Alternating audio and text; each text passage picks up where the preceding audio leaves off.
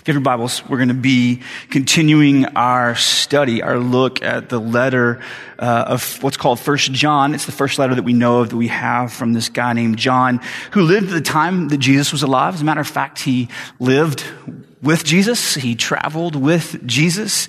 He talked with Jesus. He ate with Jesus. He probably laughed and wept with Jesus, I'm certain.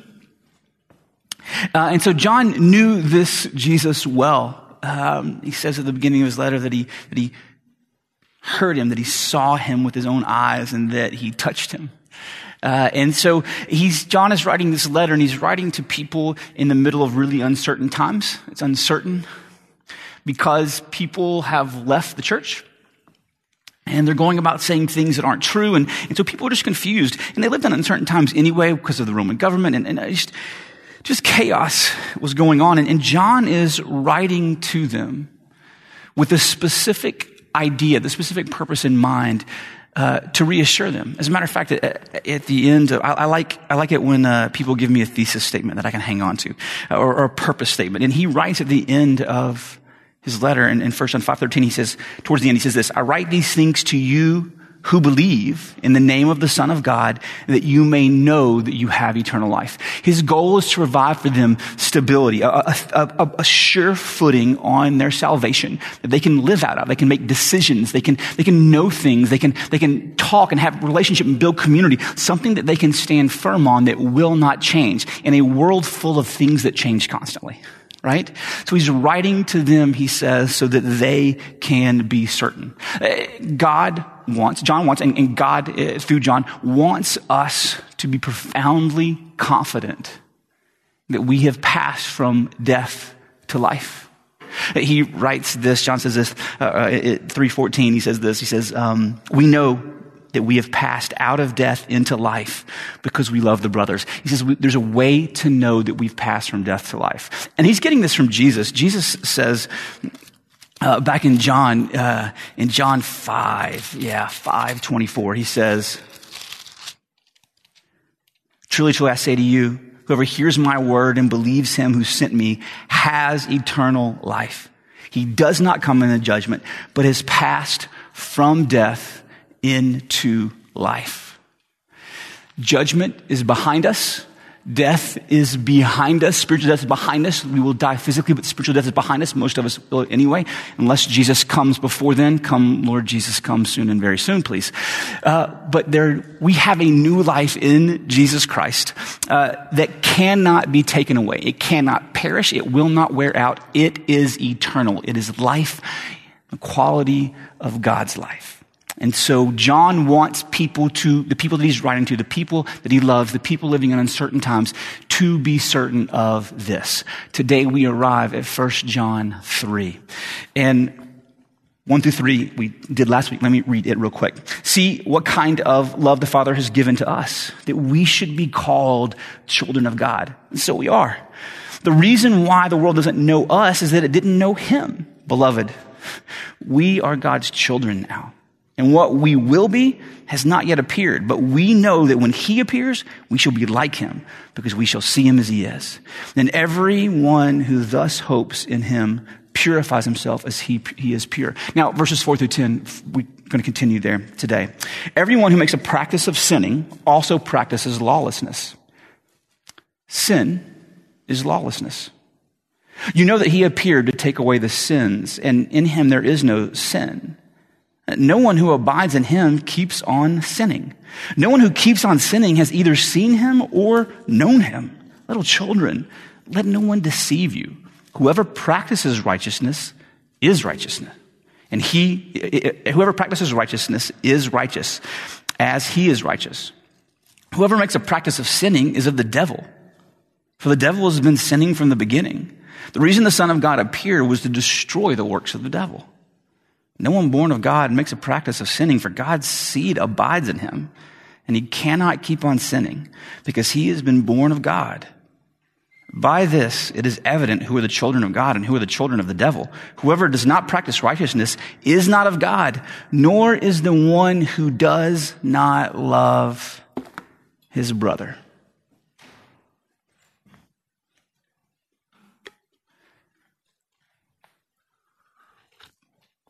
Everybody feeling confident in your salvation? Here's the thing. Depending on how you grew up, maybe some wiring, I can tell you for me and how I am, this is, I think the right word might be triggering, right? This upsets me deeply, right? Like this passage bothers me if I wake up in the middle of the night with a verse in my head, unfortunately, it's probably this. Something like this, some version of this. Lindsay, when we're talking about worship and preparing worship some time ago, and I told her it's a good thing that it's not up to me, right? It's not up to me what we do, because if it was just up to me and just left to my own devices, I would accidentally make every single song a confession song. Like it just would be just confession after confession after. I need it. It feels right in my soul that I just need to constantly repent. Now, don't get me wrong. There is a sense in which the Christian life is a life of repentance, but it is also a life of victory over sin, right? And so I just kind of default to one way, which is beautiful that the Bible is corrective to everybody, right? So I just default that way, knowing my own heart's constant turn inward. So, before I go any further, I want to start. There's three ways to mishandle this text, right? This passage, right? First one is to just go, that's kind of hard. I don't like it. Let's move on. We'll have none of that here. The second way to mishandle this text is to take it out of context, to read just this, not surrounded by everything else John is saying, and take it to mean that John is proclaiming some type of perfectionism. You must be perfect, and if you're not perfect, then you're not of God. That's perfectionism, and that's not what John is teaching. And here, I can prove it to you. Let me prove it to you that that's not what John is saying. I can prove it to you because John rejects all ideas of perfectionism. Just a page before, 1:8, he says this. No, it's 1:18. No, it's 1:8. 1 John 1:8. I was looking at 2, sorry. Here it goes. If we say we have no sin, we deceive ourselves and the truth is not in us. He rejects the idea that there's perfectionism. And it's not just one place. Look at 2:1. My little children, I'm writing these things to you so that you may not sin. But if anyone does sin, we have an advocate with the Father, Jesus Christ, the righteous. He's writing that we might not sin, but he knows that we're going to. He is rejecting perfectionism. So this passage is not a passage calling you to some level of perfectionism. And if you sin, then you can know that you're a child of the devil. That's not what's happening here. So it would be wrong to read this text with great despair. That's how I read it. I hear it and I'm just like, oh no, I'm not good enough. I knew I wasn't good enough. Oh no. That's my reaction. But that would be wrong. Another way to read this would be flippantly. To read it wrongly, would be flippantly. Yeah, I'm a sinner. Jesus took care of that. I'm good. To dismiss the seriousness of what John seems to be saying. That would be another way for us to misread the text. It speaks in generalizations, yes, but he is saying something incredibly important. He's talking about the seriousness of sin. And what he says sin is sin lawlessness. There's other places in the Bible that talk about sin, and there's a bunch of different words that we just kind of all get translated sin, which is fine. But in the Bible talks about missing the mark as being sin, right? We're just missing the mark, not hitting the level, right? Or being off target, being nowhere aimed at things that aren't just and right. That's a good way of putting it. All those words exist in the Bible for sin. And John uses this very helpful term, I think, and just sums it all up as lawlessness. There is in sin, or what sin is a violation of God's moral law. Like God has a law and a rule, and sin is a violation of that. And it's declaring at some level, or rejecting his rule, or declaring rebellion against his idea, his God's will. It is a reaction against what God has called us to do. We come into the world this way. If you don't believe me, I have to assume you're not volunteering in kids, so you should take out your app and sign up right now. If you volunteered in kids, you would know. We just come into this world this way. Parents aren't out there teaching their kids to be selfish. They came into the world that way. Parents aren't out there teaching them to not share. They just came into the world that way. They come in lawless little beings that we have to raise up. We come into this world with this natural bent, rejecting God's rule in favor of our own or something else. And John says that's lawlessness. That's what sin is. And I think that we live in a time, I don't know why it is. Maybe it's just me. But we like to take sin and hide it in other neat little containers, right? Like tiny little, yes, I make mistakes, right? I make mistakes. This is error in judgment, me screaming at you like that, right? Like we make mistakes. Or we kind of attribute it to personality. Like, I'm sorry that I bulldozed you, ran over you, and ignored your feelings altogether. I'm an Enneagram 1. It's what we do. Like, it's not that I'm a jerk and I'm a sinner and selfish and just going to do my own thing. It's that I'm an Enneagram 1. We hide sometimes our sin in personality types. Or, hey, you know what? It's just what I'm like. This is what I am like. And so I think that we do great damage. We put us, even though we don't love the idea in the modern world, the idea of sin, I think we're really missing something by not holding on to this idea. Matter of fact, psychologists have written, I've read secular psychologists who say, yeah, when we got rid of the idea of sin, we don't know what to do now with the shame that we feel anyway. Not that it's just a helpful idea, but a reality, an actual violation against God's law. And when we downplay and minimize sin and we kind of reduce it to something else, what we end up doing is just letting it stick around and fester. We don't deal with it properly. We don't identify for what it is and then go and deal with it because we just don't think it's sin. It's just what I'm like. It's a quirk. I'm not that bad. And the Bible has a completely different idea. We shouldn't mask sin. And here's the deal. I think it's a great thing. It's a very good thing that the Bible takes sin so seriously. Sin is serious. God takes it seriously. And that's good news because we want the world to be a certain way, don't we? I mean, don't we want the world to be a place that's full of peace, a world that is full of love, and a world that is full of justice? That's what we want. We want the world to be like that. We want God to come and deal with sin because we want justice. There are things that are wrong that must be righted. There are things that have been done that must be fixed. We want a just God who deals with this. The problem is if we want a just God who deals with sin, will also have to deal with me. We want this world this way. We want this world, God to come and make this world because there's something inside of us, all human beings, that compels us to be selfish, to turn in on ourselves, to be, quite honestly, according to the Bible, evil. There's parts of our heart that run that way. And the biblical idea of evil is something that ruins things. It ruins and it pollutes. It pollutes our lives, our thinking, our heart, our relationships, the world. In the Old Testament, you read some of these weird things. I always thought it was super weird. You read in the Old Testament, like, about all these things that they would do. They would take a sacrifice and they would kill the sacrifice that stood in their place, and the priest would take the blood. There's all these instructions about taking the blood and sprinkling it, and where would you sprinkle it, and where you're supposed to sprinkle it, and how you're supposed to sprinkle it. And that's just, to me, like the weirdest thing in the world. I'm super glad we don't do that anymore, right? But the idea was this, that in the blood was life, and it was cleansing the evil and the death that was brought by sin. It was this visualization that God is purifying the places that we've corrupted. We want God to do this because this lawlessness causes this evil. It causes harm to others. It causes harm in the world, and it causes harm to us.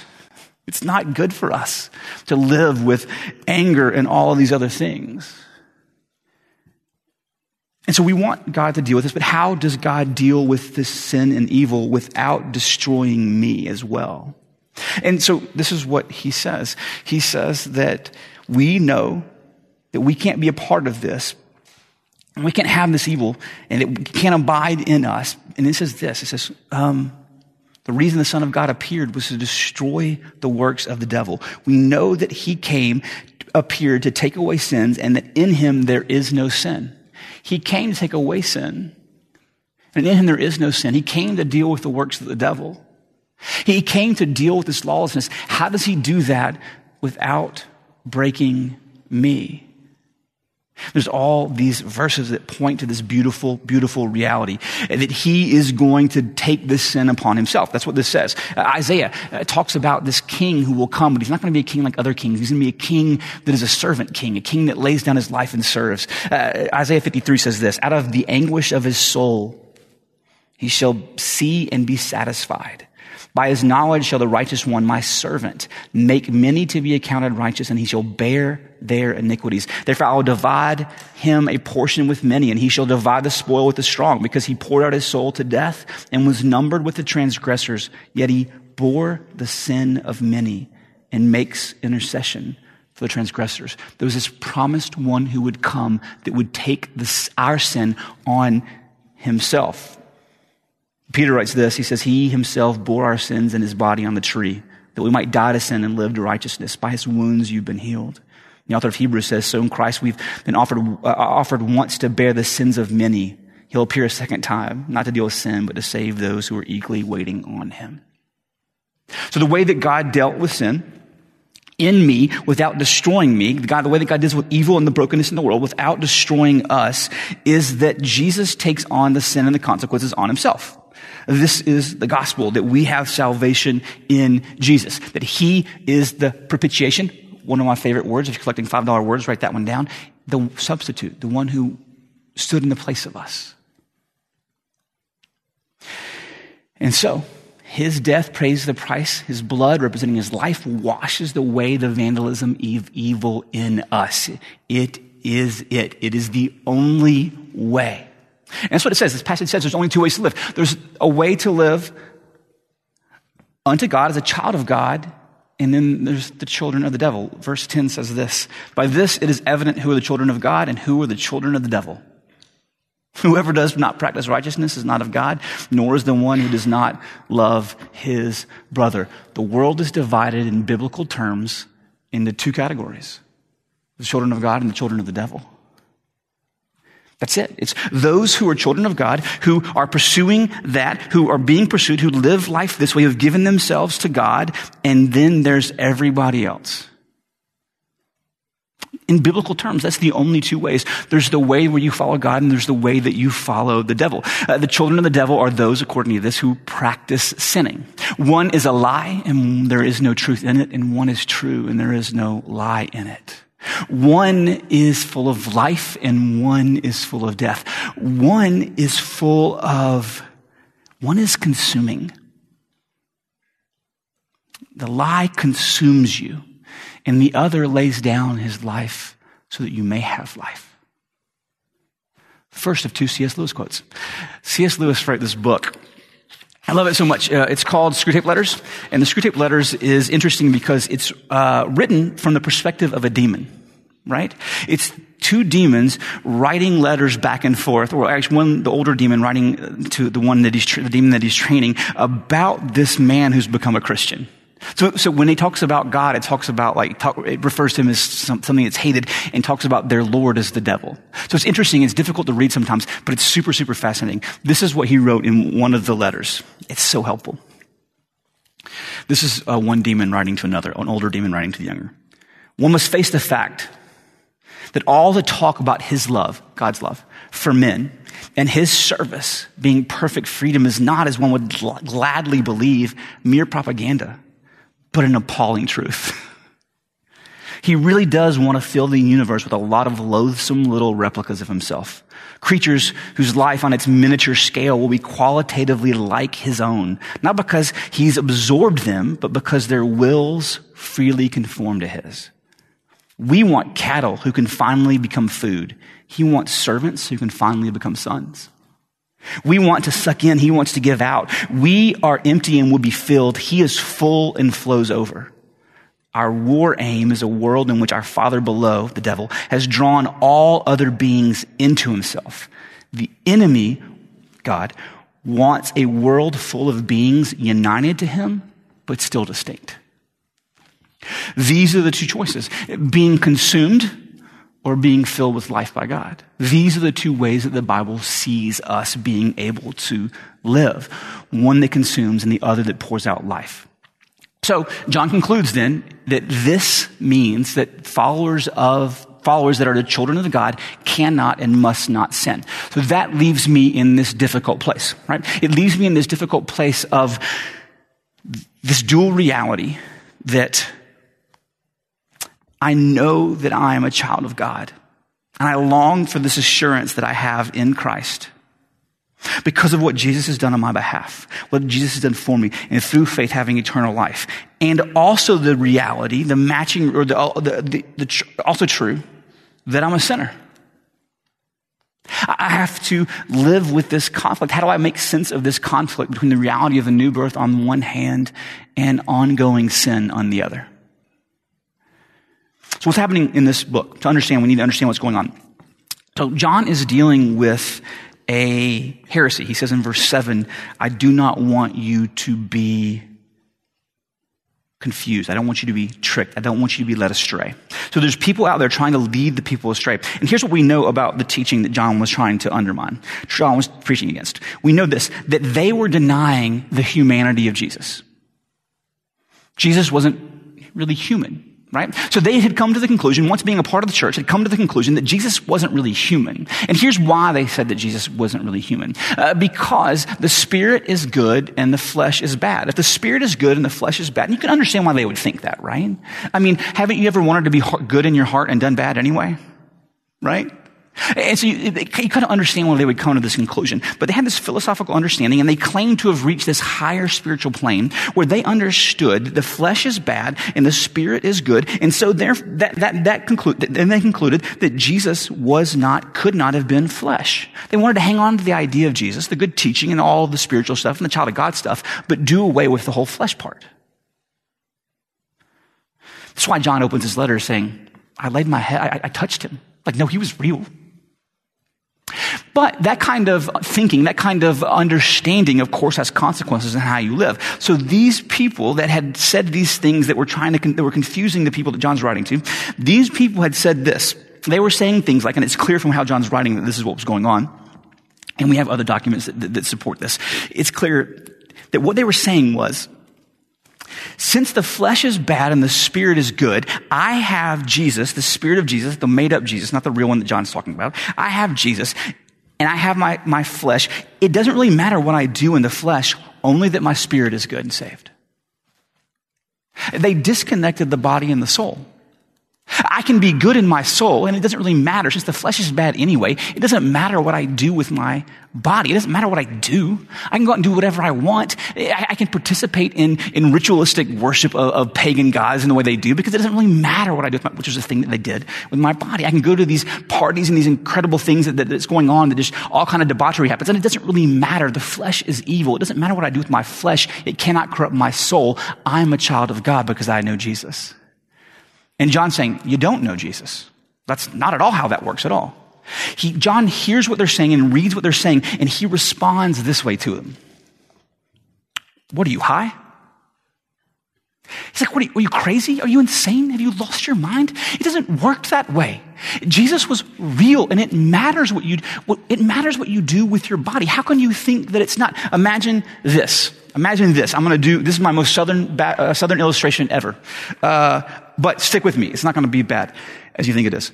Imagine this. Imagine that you are an Alabama fan and you encounter another person. You begin to have conversations. It's the state of Alabama, so they revolve around football maybe. And you discover this person too professes being an Alabama fan. And you have Alabama fan conversations. You know, Bear, Saban, blah, blah, blah, right? So you have all these great conversations. Then a few days go by and you encounter this person out. They don't know you. They don't see you, but you see them. They're at, Buffalo Wild Wings, right? And they're watching, but you see what they're doing. They're watching football, but they're watching the Auburn game, which is fine. You do that too. But they're wearing an Auburn sweatshirt. Not only are they wearing an Auburn sweatshirt, they seem to be cheering for that team. And it's suspicious. And you go, I thought you said you were an Alabama. That's weird. I just thought you were an Alabama fan. Like, oh no, I am an Alabama fan. For sure. An Alabama fan. Just here with some friends and hanging out, and yes, yeah. I don't mind. So, oh, all right. That's weird. You encounter them a few weeks later. They're at a game. You see them. And they're, again, all decked out, head to toe. Bo Jackson jersey, the whole bit. And they're cheering again. And you're like, what, dude, this is weird, right? And you're getting ready to call Kay Ivey because this has got to be a violation of the Alabama state constitution. Someone professing to be an Alabama fan while cheering for Auburn. It's weird, gross. And you say, you know what, I'm gonna wait because the real test is coming up. It's the Iron Bowl. And you show up, you see them, the Saturday of the Iron Bowl, and you see them, and sure enough, even you see them pointing like, yes, the day before, yep, game tomorrow, so excited, Bama's gonna win. And you show up to the game, and they're there in all Auburn gear cheering for Auburn. And you say to them, what's going on? You're like, it doesn't matter what I do, inside I'm a Bama fan. Does that fly? Of course not. Listen, this is actually good news. You can't divorce who you are on the inside and what you do. You are fearfully and wonderfully made. You are a body, mind, soul, strength complex that God has made, and he's knit you together in this amazing, amazing way. And he is not just coming back. He's not just going to save your soul. He is going to redeem your body. He is going to redeem all that is good in creation. He's going to make it all new again. It is good news that the physical world is valued and loved by God. You cannot disconnect who you are inside and what you do. What you believe, what you do does a couple of things. It reveals. What you do reveals what you believe. It reveals what you love. It reveals, and therefore reveals what you're giving yourself to. Right? If I look at my life, it's pretty easy to trace, if you watch it, what I love and what I give myself to. Not only does what we do reveal, it actually also shapes. It changes us. What we give ourselves to begins to mold us in its image. Says here, he says that you have the seed, the children of God have the seed of God, and it abides in them. What you love shapes you. What you're giving yourself to shapes you. And that's what determines what you do.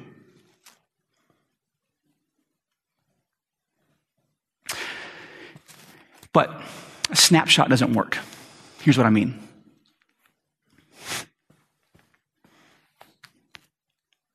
Look, I think we just want to look in life. You just can't necessarily look at one person's life at one place and make assumptions about where they are. And here's what I mean. Some of us were given a head start on looking like we act right. I was given a head start on looking like I acted right. Have any of you ever been dragged out of church for a second spanking because you were still crying from the first? I was. That gives you a real good head start on looking like you act right? Like, you know the Bible verses, you win Bible sword drills, right? You know the things, right? It gives you a head start on looking right. But if you took a snapshot, mid to late 90s of my life, I don't know that you'd find a whole lot of righteousness. Not a whole lot that looked like righteousness. Those years were lean. They were narrow rings in this tree. Maybe John isn't saying that you have to go and every time you find a sin in your life, that means you're a child of the devil. He isn't being like, he's not like, liar, that dress did make your wife look fat. Child of the devil. Like, he's not doing that. Like, second piece of cheesecake, glutton, child of the devil. Get mad and full of anger. No, it's not that. It's not like every time you find this little thing, I'm a child of the devil, I have to start over from. That's not what he's saying. What he's saying is that there is a trajectory. There's something growing in your heart. And that you are growing into one thing or another. And on an eternal scale, what that basically is heaven or hell. Second C.S. Lewis quote. First one you hadn't heard before. This one is a favorite. I use it all the time, but you know what? It helps me, so I'm going to use it again. Lewis wrote this in an essay called The Weight of Glory. He said this: it's a serious thing to live in a society of possible gods and goddesses. To remember that the dullest, most uninteresting person that you can talk to may one day be a creature which, if you saw it now, you would strongly be tempted to worship, or else a horror and a corruption such as if you now met, if at all, only in a nightmare. All day long, we are, in some degree, helping each other to one or the other of these destinations. It is in the light of these overwhelming possibilities, it is with the awe and the circumspection proper to them that we should conduct all of our dealings with one another. All friendships, all loves, all play, all politics. There are no ordinary people. You have never talked to a mere mortal. Nations, cultures, arts, civilizations, these are mortal. And their life is to ours but the life of a gnat.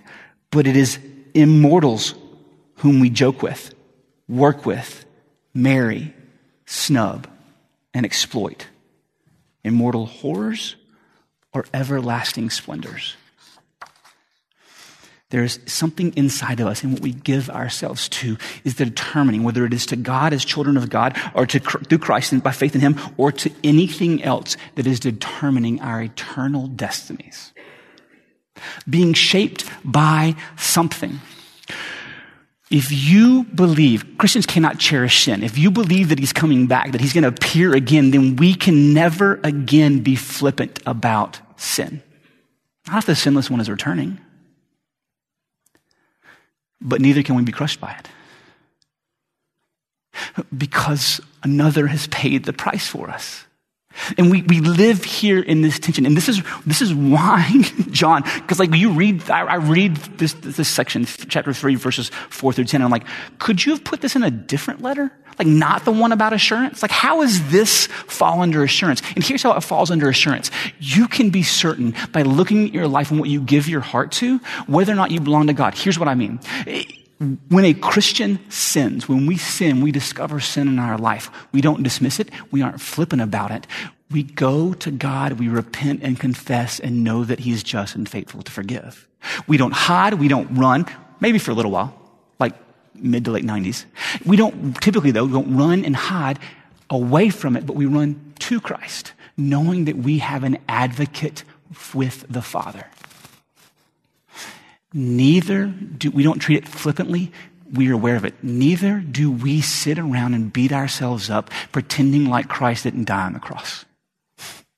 Like He didn't say it is finished, the debt has been paid, it's no longer yours, it's mine. You no longer get to live underneath the weight of it. We live between those two ditches, or like me, sometimes between the two ditches, but a lot of times trying to get out of those two ditches. Those are the guardrails that we operate in between. And here's how we do it. 3:1. See, behold, what kind of love the Father has given us that we should be called children of God, and so we are. Here's how you deal with that. Here's how you work through this. And here's why this is such good news. It doesn't matter where you are. There's a God who longs for you to know Him. He knows you, longs for you to know Him, longs for you to give His life to Him, longs to pour His life into you.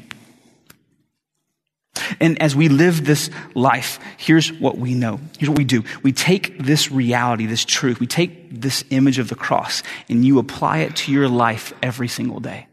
It is at the cross that you see how serious sin is. That's what your sin cost. That's what my sin cost. That the God of all creation will become flesh and die on a cross. That's how gross our sin is. That's how serious God takes sin. That's how serious it is.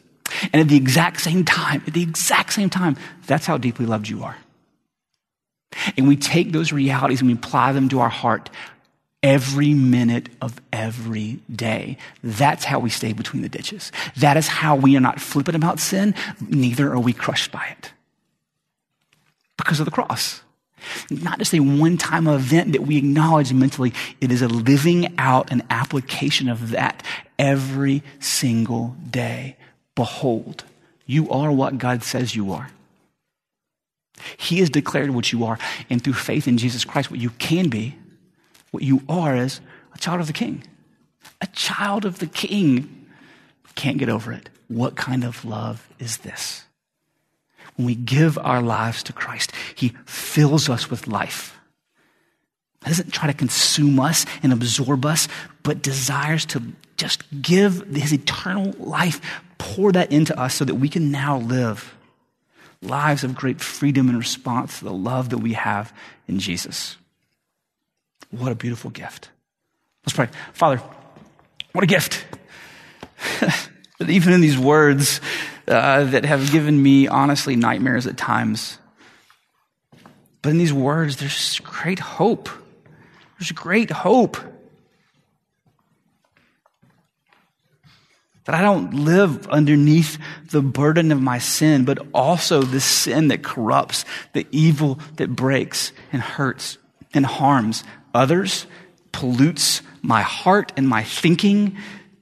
It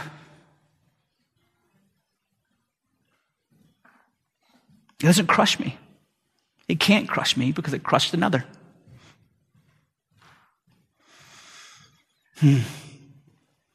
But also, do not let sin live in us. Root it out. The unbelief, the lack of trust, the anger, the malice, the fear. May we be overwhelmed by the beauty, the reality of becoming children of God.